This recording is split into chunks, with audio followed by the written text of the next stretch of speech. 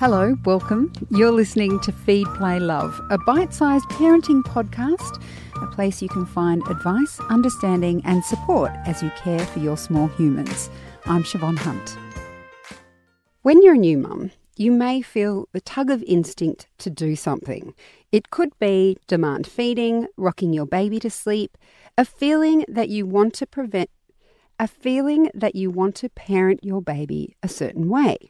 But then you read something in a book, online, or hear an expert speak and suddenly you're doubting that feeling you had. Surely it must be wrong. Pinky McKay is a lactation consultant and author of many books, including Parenting by Heart. Hi, Pinky. How are you? Hi, Siobhan. I'm great, thanks. Do you believe that all mothers have an instinct on how to raise their kids? Yes, they do. And it's just not some airy-fairy thing. You know, when you are pregnant, there's this massive hormonal upheaval that starts, and it's called the chemistry of attachment, so that you're chemically primed to respond to your baby. So, you know, the more it's during that last trimester of pregnancy, your body brews this, you know, cocktail of hormones, this old mummy margarita, as I call it, and your pituitary gland, which produces this, it doubles in size and it remains enlarged for about 6 months postpartum. And it means that, you know, I mean, it very gradually slows down. But by then you've got to know your baby very well. You're starting to trust yourself that you actually know more than, you know, you are the expert about your baby. But it affects your emotional mindset. So, you know, these shifting levels of hormones, you know, it's like a hormonal hangover. And the research has actually documented with labels like maternal preoccupation and motherhood mindset. So it's quite at odds, isn't it, with our modern lifestyles, and we're used to looking up a recipe about how to do things, and we need a process and a solution-focused, and we're not in that space when we've got a new baby. So it seems like, you know, control's out the window and logic's left the building, but it's really important, that like you say, those baby instruction manuals that, you know, advise those efficient programs, you know, of sleep management and routines, and they sound sensible while you're pregnant, but now you start to feel like a failure. And I just had a text just yesterday from a mum that I know very well, you know, a family member actually, and saying, I've just been to my first mother's group and the health nurses told me I'm doing a whole list of unhelpful things with my baby because I'm, you know, cuddling her when she wants to fall asleep. This is a newborn. You know, I'm cuddling her to sleep, and all these things that she's doing, and she's demand feeding, and she should have a routine, and she should.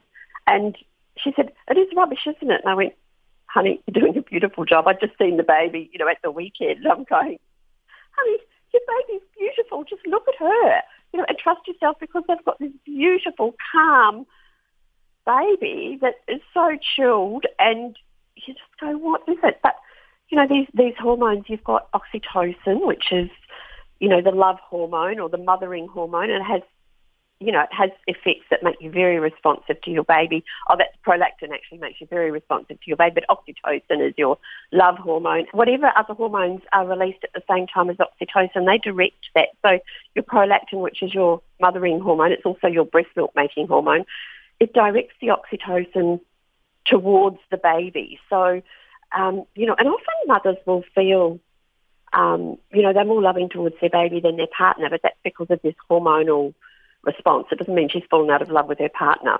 Oh, but it can last, that love for your children, can't it? You can sometimes go, you're so much. You can have a tantrum child, husband, you can't.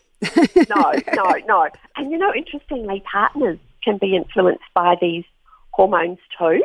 Men's bodies are instinctively programmed to respond to their partner's pheromones. So, these are the steroid hormones made in our skin that make these little barely detectable odours. And through the signals, the closeness to the mother and the signals from her pheromones, your own oxytocin and prolactin levels rise toward the end of the partner's pregnancy. And there's been studies showing that men's hormones, the new dad's hormones, their testosterone levels drop about 30%.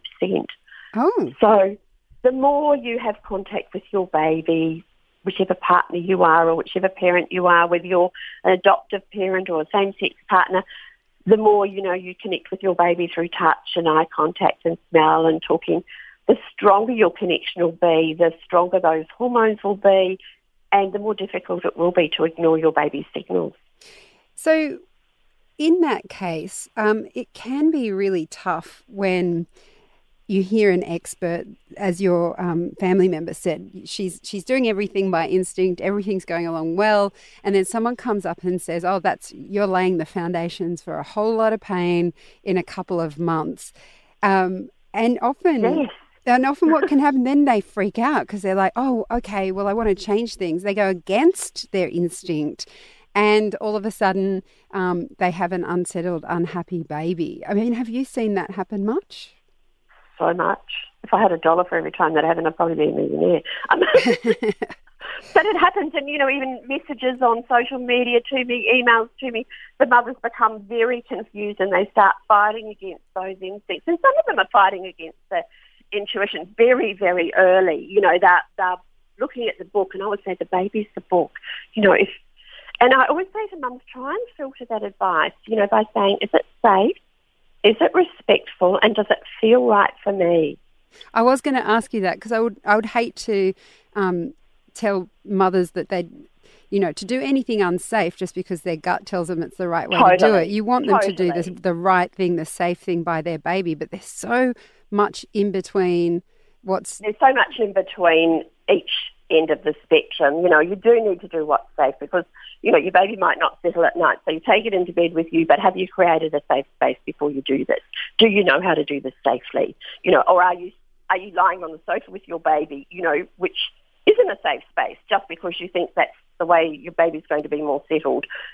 Some of those things that you want to intuitively do, you do need to say, okay, is this safe?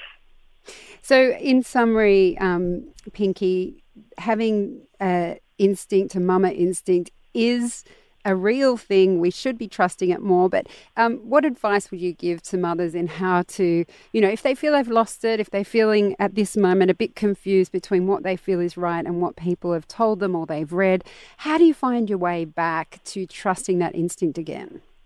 I think it's a really gradual process. I think, though, getting support from someone you really trust, find someone you really trust, because there's such a variety of information out there, isn't it? Yeah.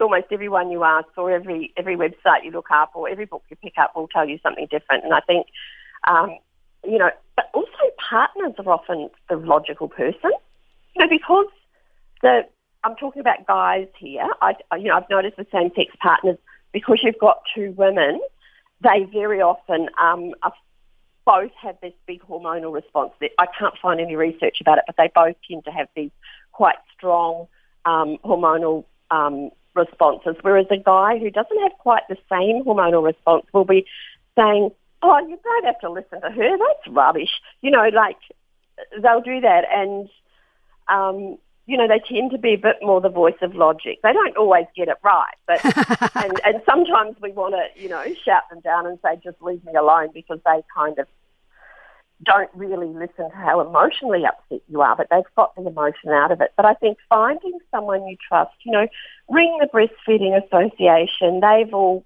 they're counsellors who've been mums. They understand how it feels like.